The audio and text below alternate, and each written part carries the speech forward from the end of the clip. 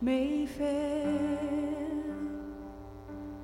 There's an anchor to my soul.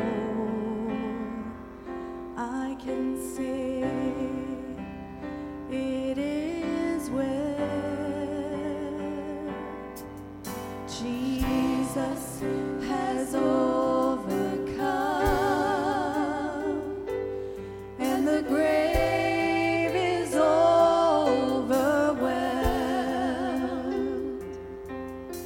The victory is won.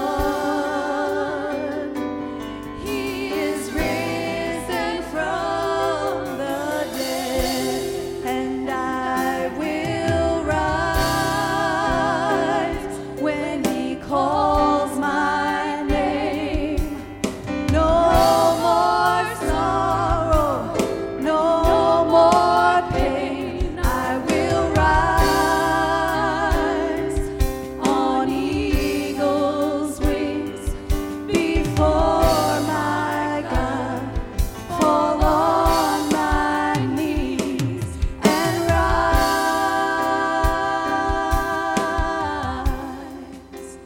I will rise.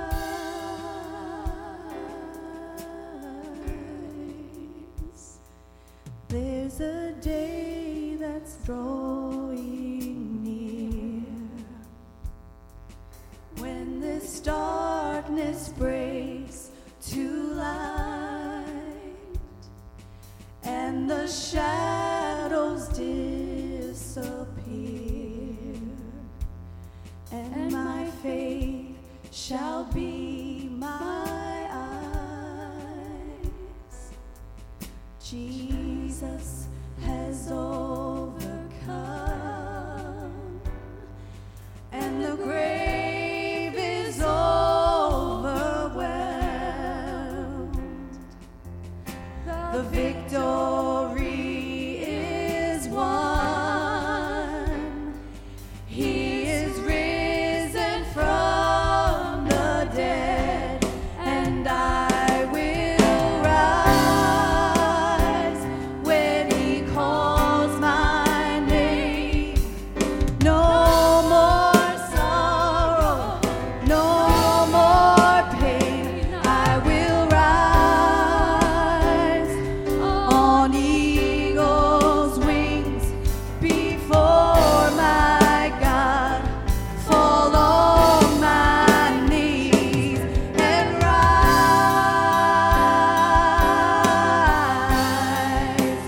I will rise, and I hear the voice of many angels sing, worthy is the Lamb, and I hear the cry of every longing heart. You are worthy is the Lamb, and I hear the voice of any angel sing, worthy is the Lamb, and I hear the cry of every longing heart. You are worthy is the Lamb.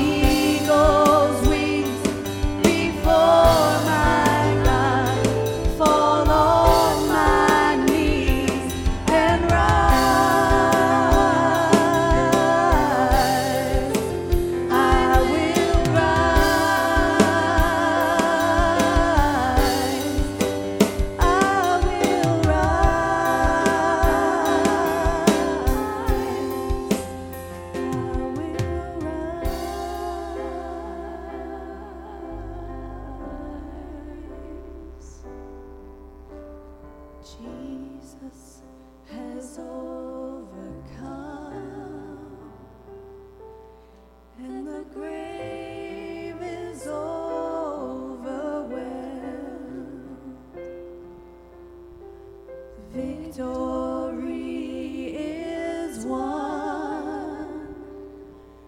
He is risen from the dead, and I will rise when he calls my name. No more sorrow, no more pain. I will rise on eagle's wings before my God, fall on my knees and rise.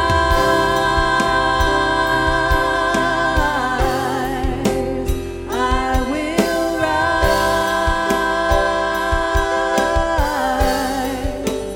I will rise. I will rise.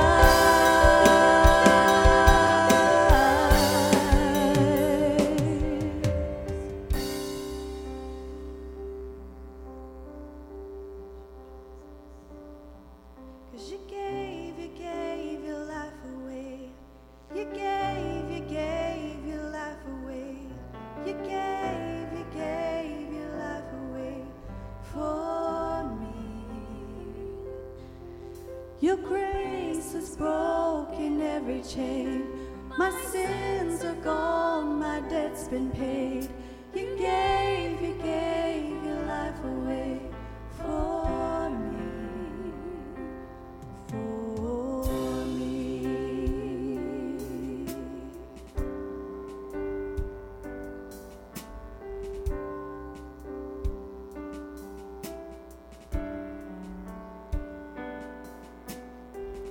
You spoke and worlds were formed. You breathed and life was born. You knew that one day you would come. So far from heaven's throne, clothed in human form, you showed the world the Father's love. And you gave your life away. You gave your life away. You gave your life away for me. Your grace has broken every chain. My sins are gone, my debt's been paid. You gave your life away for me. For me.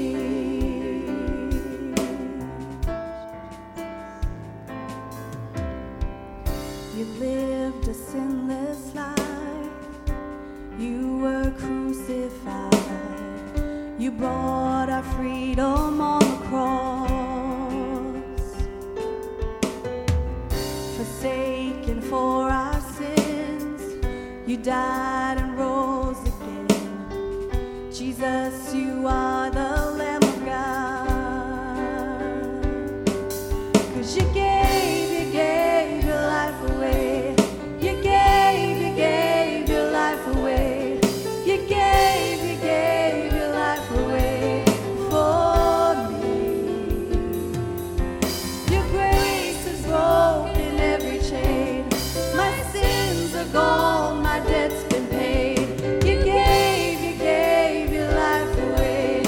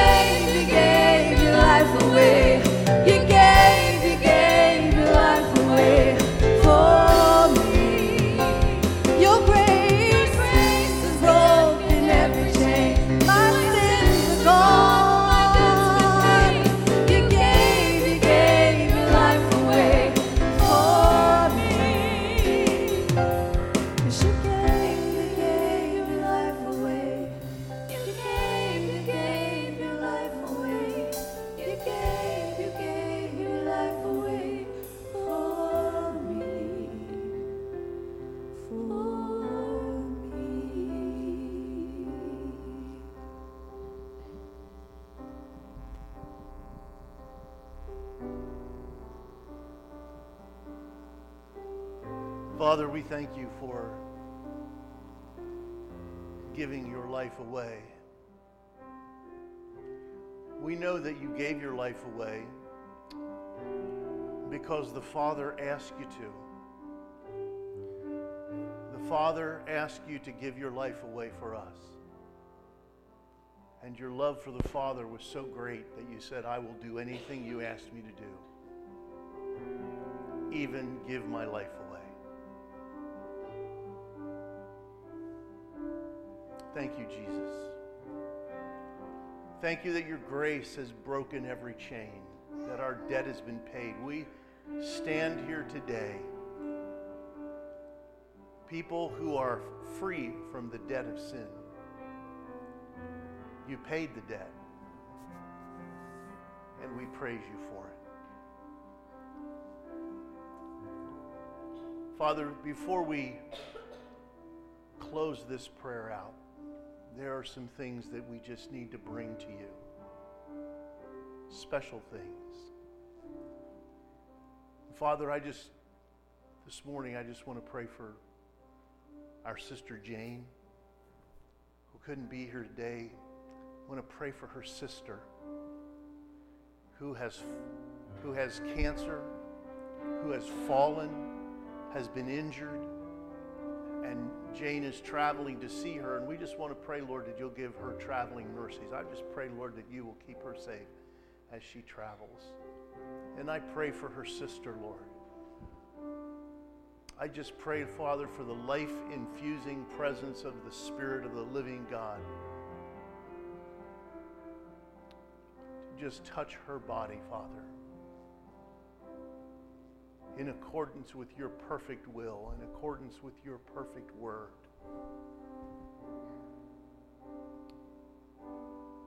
Father, I want to pray today for my sister Nita. I want to pray, Lord, that you will touch her body as well.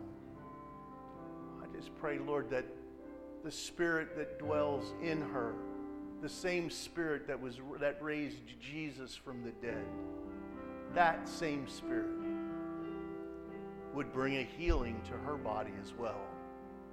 Thank you, Jesus. And there may be others in this room that I don't know about that have needs, Father, and I just pray for each and every person that has a need, whether it be a spiritual need, a physical need, a financial need, an emotional need, whatever that might be.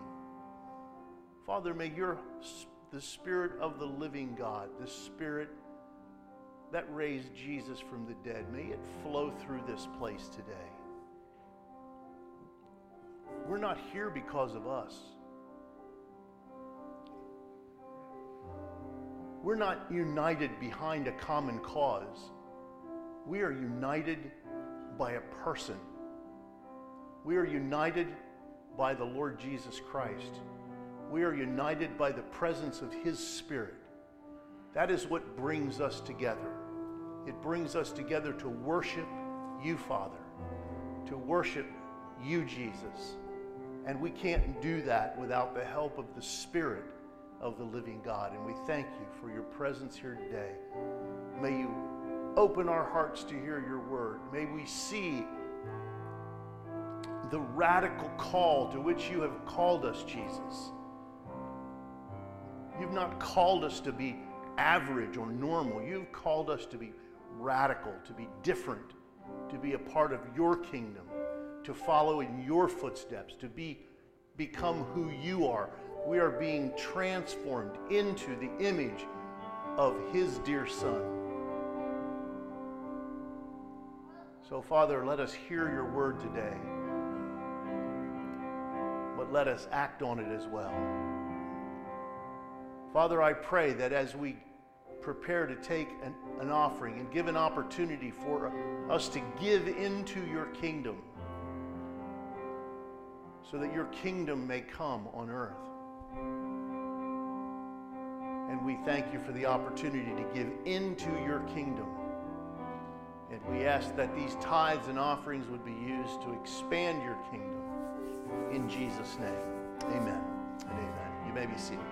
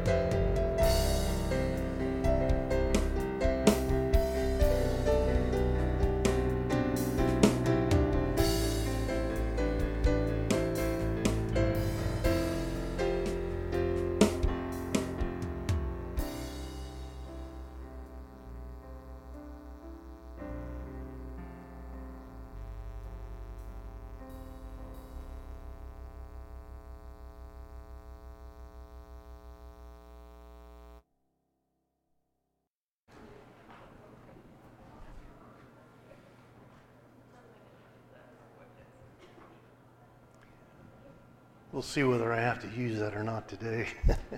I may have to.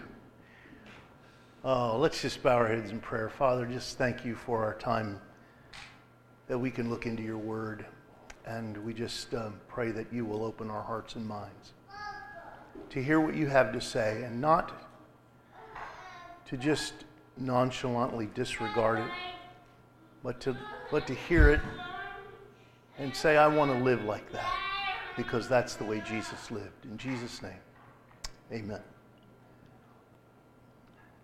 As many of you know, and as I've said on numerous occasions, I began a journey literally 2.5 years ago,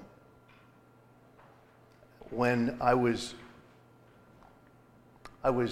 challenged by something that I heard and that I read, to begin to read the Gospels, because I was challenged by the fact that someone said to another person. This was a Jewish rabbi who was talking to a Christian man. And he said,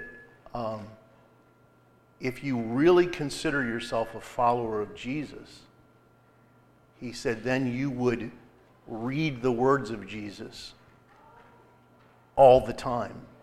He said, you would read all 4 Gospels every week. Can you imagine? All 4 Gospels every week? And I was so challenged by that. I knew that I wasn't going to simply take this. I thought that what the Jewish rabbi said was a bit extreme, but not the principle of it. You understand what I'm saying? Not the principle of it, but maybe how it manifested itself. In other words, the idea of reading the Gospels, all 4 Gospels every week, was pretty much impractical. Okay, because you had 28 chapters in Matthew, 16 in Mark, 24 in Luke, and 21 or 22 in John. And so you put all that together, and most of your week is going to be spent reading. And although there's nothing wrong with that, I think Jesus also calls us to be practical and to be industrious and to, provide for us and for our families and so forth.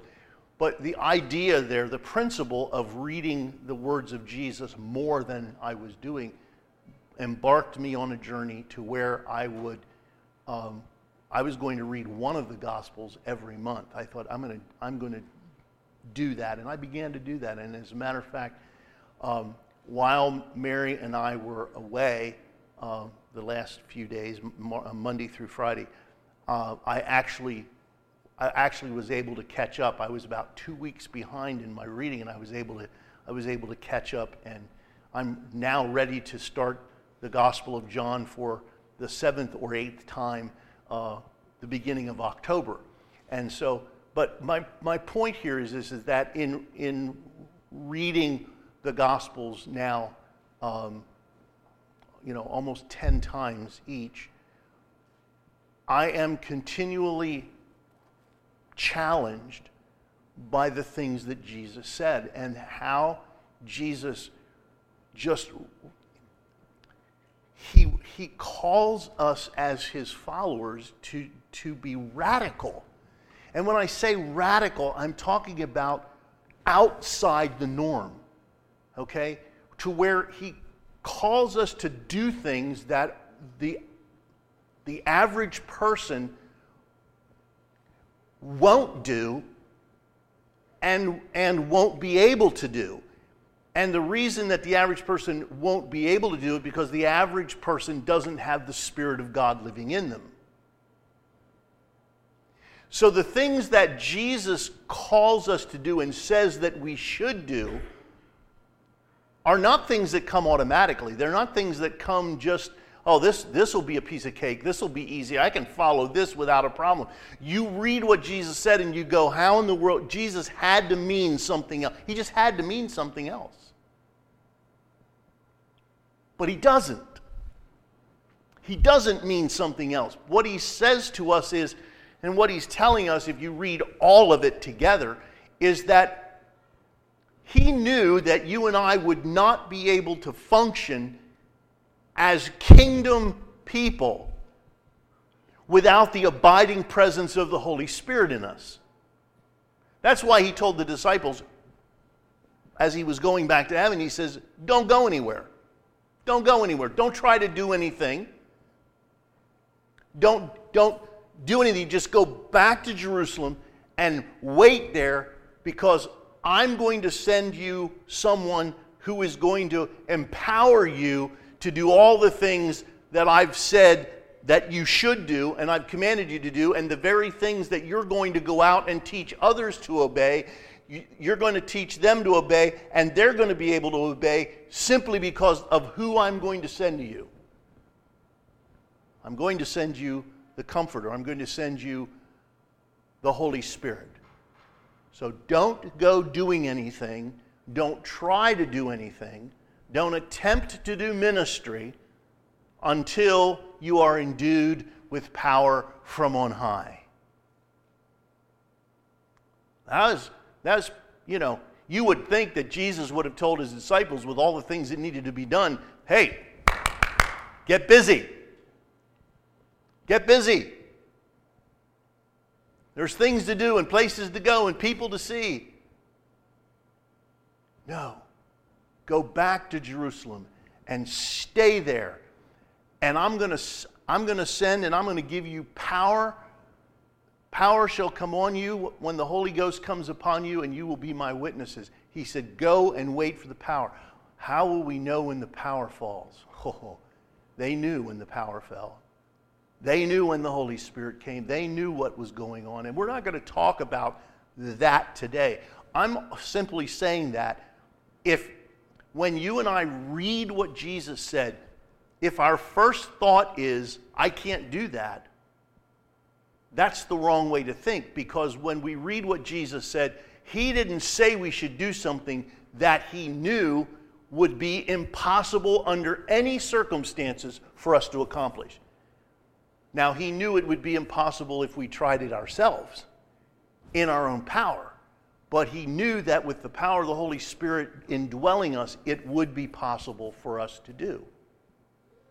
Now, we've been talking quite a bit over the last few weeks about this calling that God has put on us. And the last 2 weeks that I was here, we talked about how we have been called to peace, where we have been called to live lives of peace, where we have been called to live at peace with people, where there is peace that comes from the knowledge that all is well with our souls, all is well between us and God. So there is a peace that we have with God because he has justified us. And then there is the concept of living at peace with other people.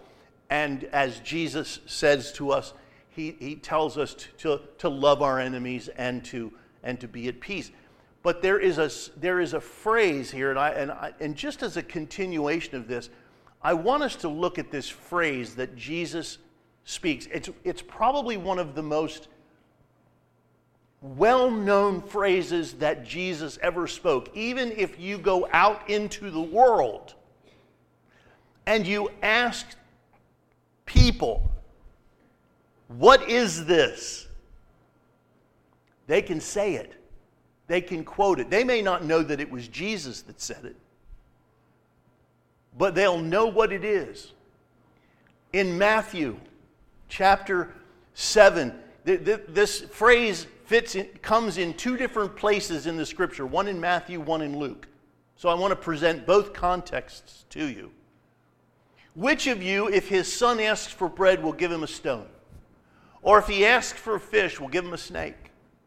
If you then, though you are evil, know how to give good gifts to your children, how much more will your Father in heaven give good gifts to those who ask him? Here it is. So in everything, do to others what you would have them do to you, for this sums up the law and the prophets. So what is that? The golden rule. If you ask anybody, most anybody, what is the golden rule? They will say, well, do unto others as you would have them do unto you. It's well known. Now, there are some who will say, well, the golden rule is whoever has the gold has the rules, or makes the rules. Okay? That's not the golden rule. The golden rule is do to others what you would have them do to you, for this sums up the law and the prophets. Now, in Luke chapter 6, this phrase appears again in a slightly different context of Jesus' words. He says here, but I tell you who hear me, love your enemies, do good to those who hate you, bless those who curse you, pray for those who mistreat you. If someone strikes you on one cheek, turn to him the other also. If someone takes your cloak, do not stop him from taking your tunic. Give to everyone who asks you, and if anyone takes what belongs to you, do not demand it back. Do to others as you would have them do to you. Now, you say, what's so radical about that? Because if you look into some of the other into other areas and into even other religions. Well, for instance, Tobit, the book of Tobit, which is a part of the Apocrypha, the 12 or 13 books that most evangelical Christians don't accept as being part of the canon of Scripture. Okay, now they are included in the Catholic Bible, and in some of the Orthodox religions they include these books as being inspired. We don't in our Bible. But here's what it says: what thou thyself hatest, to no man do. Okay. The Jews in Alexandria said, as you wish that no evil befall you, but to be a partaker of all good things, so should you act on the same principle towards your subjects and offenders. Okay. Confucius say, what you do not want done to you yourself, do not do to others.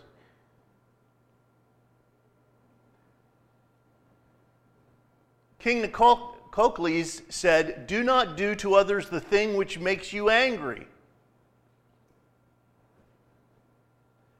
The Greek philosopher Epictetus said, what you avoid suffering yourself, do not afflict on others.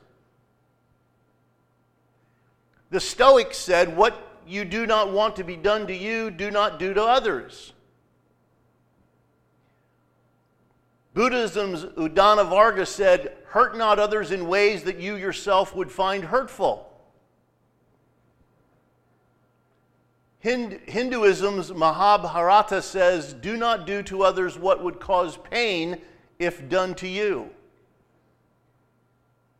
And from one of the oldest religions there is, that can be dated back a couple thousand years maybe before the Common Era, whatever is disagreeable to yourself, do not do to others.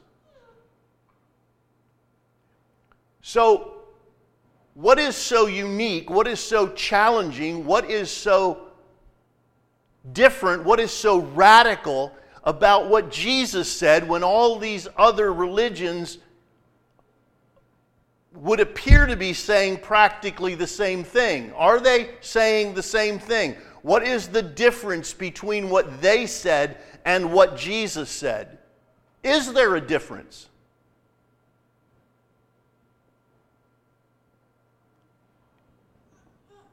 Yes. Yes, there is a profound difference in what they said. We go back and look at all of these. What are they telling you not to do? Yes, they're telling you what you should not do. If something hurts you, then don't do that to someone else. Now, that's not a bad philosophy. That's not something bad that comes your way. But what it is what it really amounts to is this. I can hate you, But as long as I don't do anything bad to you, it's okay. You see that? It's okay for me to not like you. It's okay for me to not love you. It's okay for me to just not want to have anything to do with you. It's okay for me to avoid you at all in all occasions and in all instances. I can just, and as long as I don't do anything hurtful to you, as long as I don't injure you in any way, as long as I don't do anything bad to you, as long as I'm being, as long as I'm not causing you any pain or any negativity or anything like that, I am obeying the rules.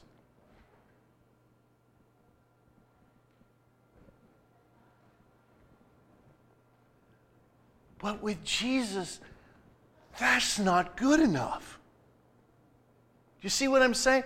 It's not good enough just to avoid causing harm to people that we don't like.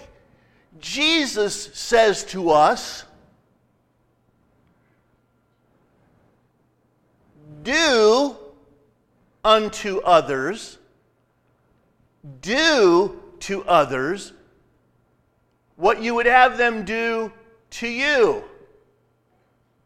This is not a passive statement. This is not something that tells us to be inactive. This is not something that tells us that we should, if we can just avoid doing harm, then Jesus is going to be happy with us. He is literally telling us here, where he said in Luke chapter 6, where he said, love your enemies, he's telling us, because some of us may be a bit confused about what that means. What does it mean to love your enemies? Jesus is telling us right here. Is there anybody in this room right now, today, right here, you're listening to this, is there anybody in this room that doesn't look at that and go, whoa, that's radical. I mean, that's off the charts. That's off the wall. That's more than, Jesus had to be thinking about something else. Because it goes against everything that we see. It goes against even some things that we have been taught. How am I supposed to love my enemies?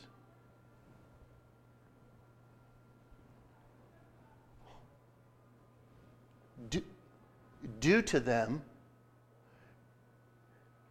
do to your enemies what you would have them do to you.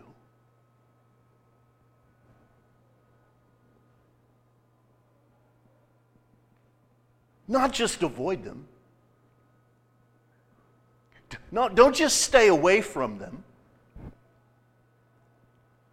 Don't just not do any harm to them or wish them any ill will. Jesus literally tells us to go to our enemies and do to them what we would want them to do to us.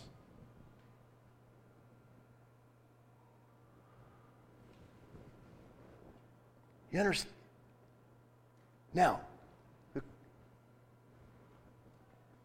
how are you going to do that? How am I going to do that? How am I going to put that into practice? No, you see, it's easy to stand up here and preach these words. Except for the fact that as you preach the words, the realization that God is speaking to you and telling you that you need to do that. See, it's one thing when you may work somewhere. And let's face it, in corporate society, there's a real cutthroat mentality. In many businesses, the only thing that matters is the bottom line. If the bottom line, and anything that goes on top of the bottom line is an end, is a means to an end, because the end is down here, the bottom line. That's it. That means you can whatever you do, here it is. And not only for the corporation itself, but individuals as well within the corporation. What do you do to the person who sabotages your promotion?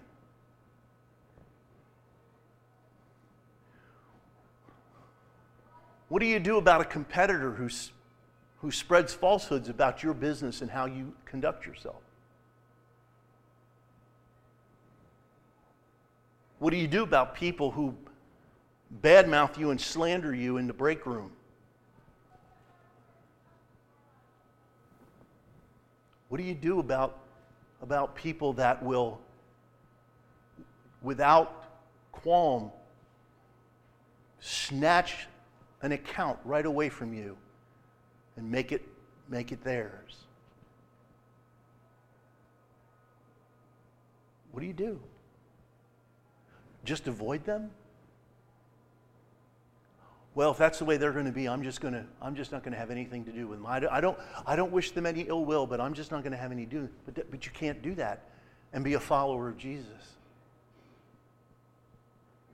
You understand that? You can't just avoid them and live at peace and do what Jesus said, because Jesus said that what you need to do is you need to go to them and you need to do to them what you would have them do to you. How that manifests itself and unpacks in your life, I don't know.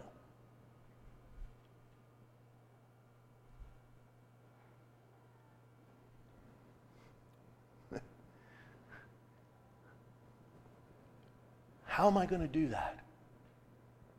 How is that possible?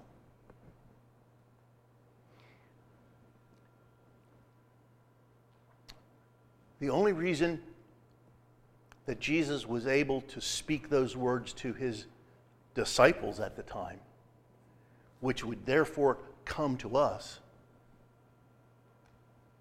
was that he knew that we were going to be filled with the Spirit of the living God.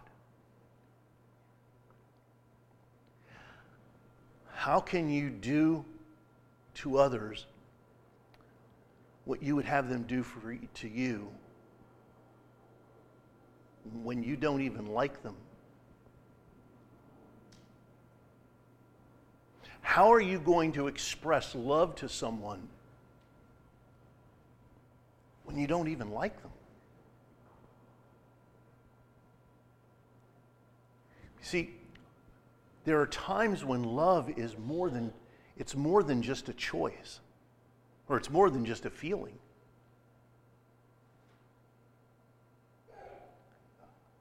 You see, Mary and I have been married now for almost a long time. We've been married almost 48 years. Okay? We've been married almost 48 years. And in that time, there have been moments where she hasn't been very lovable. Now, wait, I'm not done yet. Okay? And as hard as it will be for you to comprehend, there were moments when I wasn't very lovable. I know, knock you over with a feather. Okay? I got it. I wasn't very lovable. But in those moments, as difficult as they may have been, a choice was made. A choice was made. And we chose to work through it. And we chose to stay together. and we have, and we will. And so it is with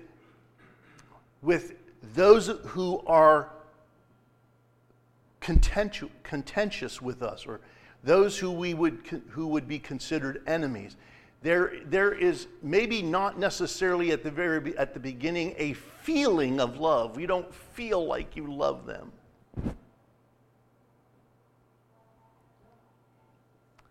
But you can choose to love them.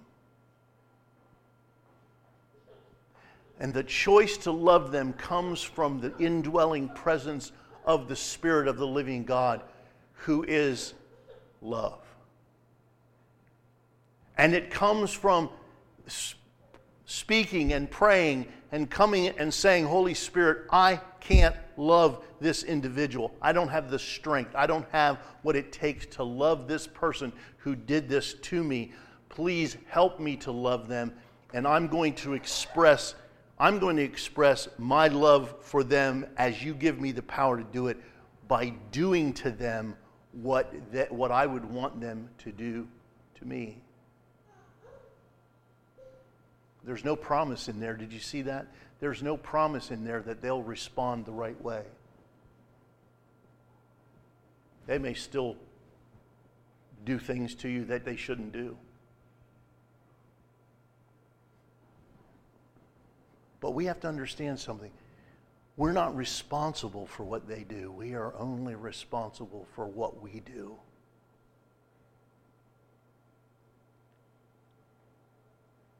Now, I got to tell you, and you just need to understand this.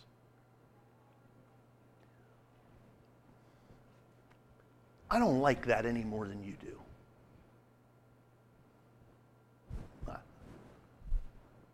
That's too hard. It's too demanding. It takes too much effort. It makes me vulnerable. It puts me in a bad spot. It's not at all what I would prefer to do.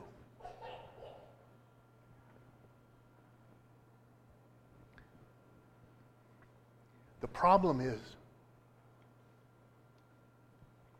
I've made a determination in my heart. I've made a determination in my mind that by the help of the Holy Spirit, I will be a disciple of Jesus. I will be a follower of Jesus. I will do the things that He shows me in His Word that He expects me to do to the best of my ability with the power of the Holy Spirit. I will try to do that. That just adds another way where He says, if you want to be in my kingdom, this is how we behave ourselves.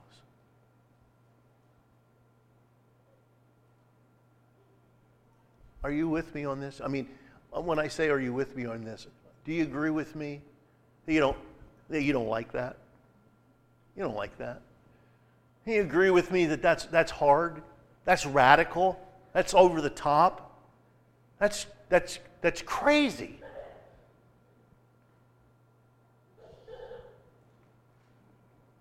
And yet inside us we feel this tug that says, Jesus, I want to be more like you. I want to have that kind of impact on the world. I want the world to see.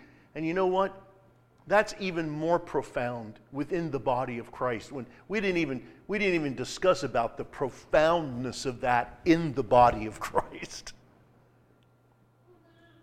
Of doing unto each other what you would have them do to you, when Jesus said, a new commandment I give you, that you love one another.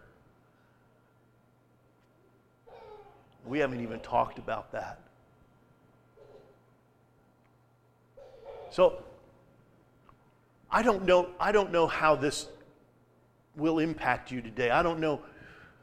You may have to take that home and you may have to mull it over. You may have to sit alone somewhere and just pull out your Bible and go to Matthew chapter 7 or Luke chapter 6, and you may just have to read those words over again, and you may have to sit there and just go, I don't know, I'm not sure. And God's not threatened by that by any stretch of the imagination. He would rather have you count the cost, as Jesus said. He would rather have you count the cost and come to a determination that I'm going to follow you no matter what the cost is, than for you to start to follow him and then fall by the wayside because things got too hard for you. Read the parable of the sower, and you will see what Jesus is talking about.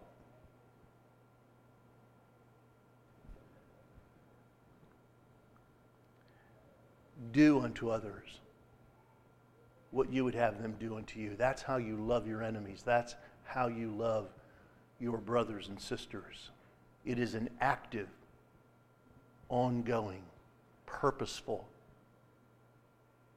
way of loving people, no matter if they are your friends or whether they are your enemies. Let's pray together. Father, in the name of Jesus, we thank you. Lord, the things that we read that Jesus said that make us a part of his kingdom, sometimes they are overwhelming because of the things that we face, the enemies that we face. And yet, Father, your word is so very clear. And so I pray, Father, that each of us will take the time to ponder and to meditate on how this will impact them, how it will manifest itself in their life. What does that mean to them to do unto others as you would have them do to you? Lord, teach us how we can be actively pursuing and loving our enemies and our friends. How can we actively be doing that so that they see that we are different? The world will see that we are different. And when we live like Jesus did, they will be attracted to it, just as the sinners were attracted to Jesus when he was here on this earth. May it be so in all of our lives. Well, Father, before we close, we want to just pray for the ministries of this church, and we thank you for the privilege we have to give of our resources into these different ministries. And as we heard, the prison ministry was in a prison last night, and 20 people came to know Christ as their Savior. And Father, we're thankful we were part of that. We weren't there. We weren't there in body, but we were there because we gave into this church, and this church gives into that ministry. And so we're a part of that. We're a part of the many lives that Love Serves is touching in the Dominican Republic, the thousands of lives that are being transformed every day because of the ministry of Love Serves. We're a part of that because we give into that ministry to help make that possible. Thank you for that opportunity. We pray, Father, for the ladies at the Transitional Center, and we know that there are many there that would not profess that Jesus is their Lord and Savior, but we pray, Father, that through the ministry of Chaplain Burke and through the ministry of those ladies who are born again, and through the ministry of Community Bible Chapel there, Father, we pray that not a single one would ever leave there without knowing Jesus as their Savior. Your Spirit is always at work. And then, Father, we just pray for our missionaries, for Chris Garris, for Todd and Shelley Marks. And each one of them are in a different dynamic right now. And we just pray for them where they are. We just ask you to bless them, to encourage them, to strengthen them, to give them focus. And Lord, we thank you for their willingness to serve you in a foreign country. And then finally, we thank you for our daycare, for the staff, for the lives that are being touched, the families that are being impacted. You have given us the opportunity to do this for many, many years now. Some of the original young people, and children and babies that came here are now grown and graduated from high school. And Lord, we thank you that we've had the opportunity to be an impact in their lives. So Lord, take us from this place today, determined by the power of the Holy Spirit to follow you. And I pray, Lord, that we will do unto others as we would have them do to us. In Jesus' name, amen.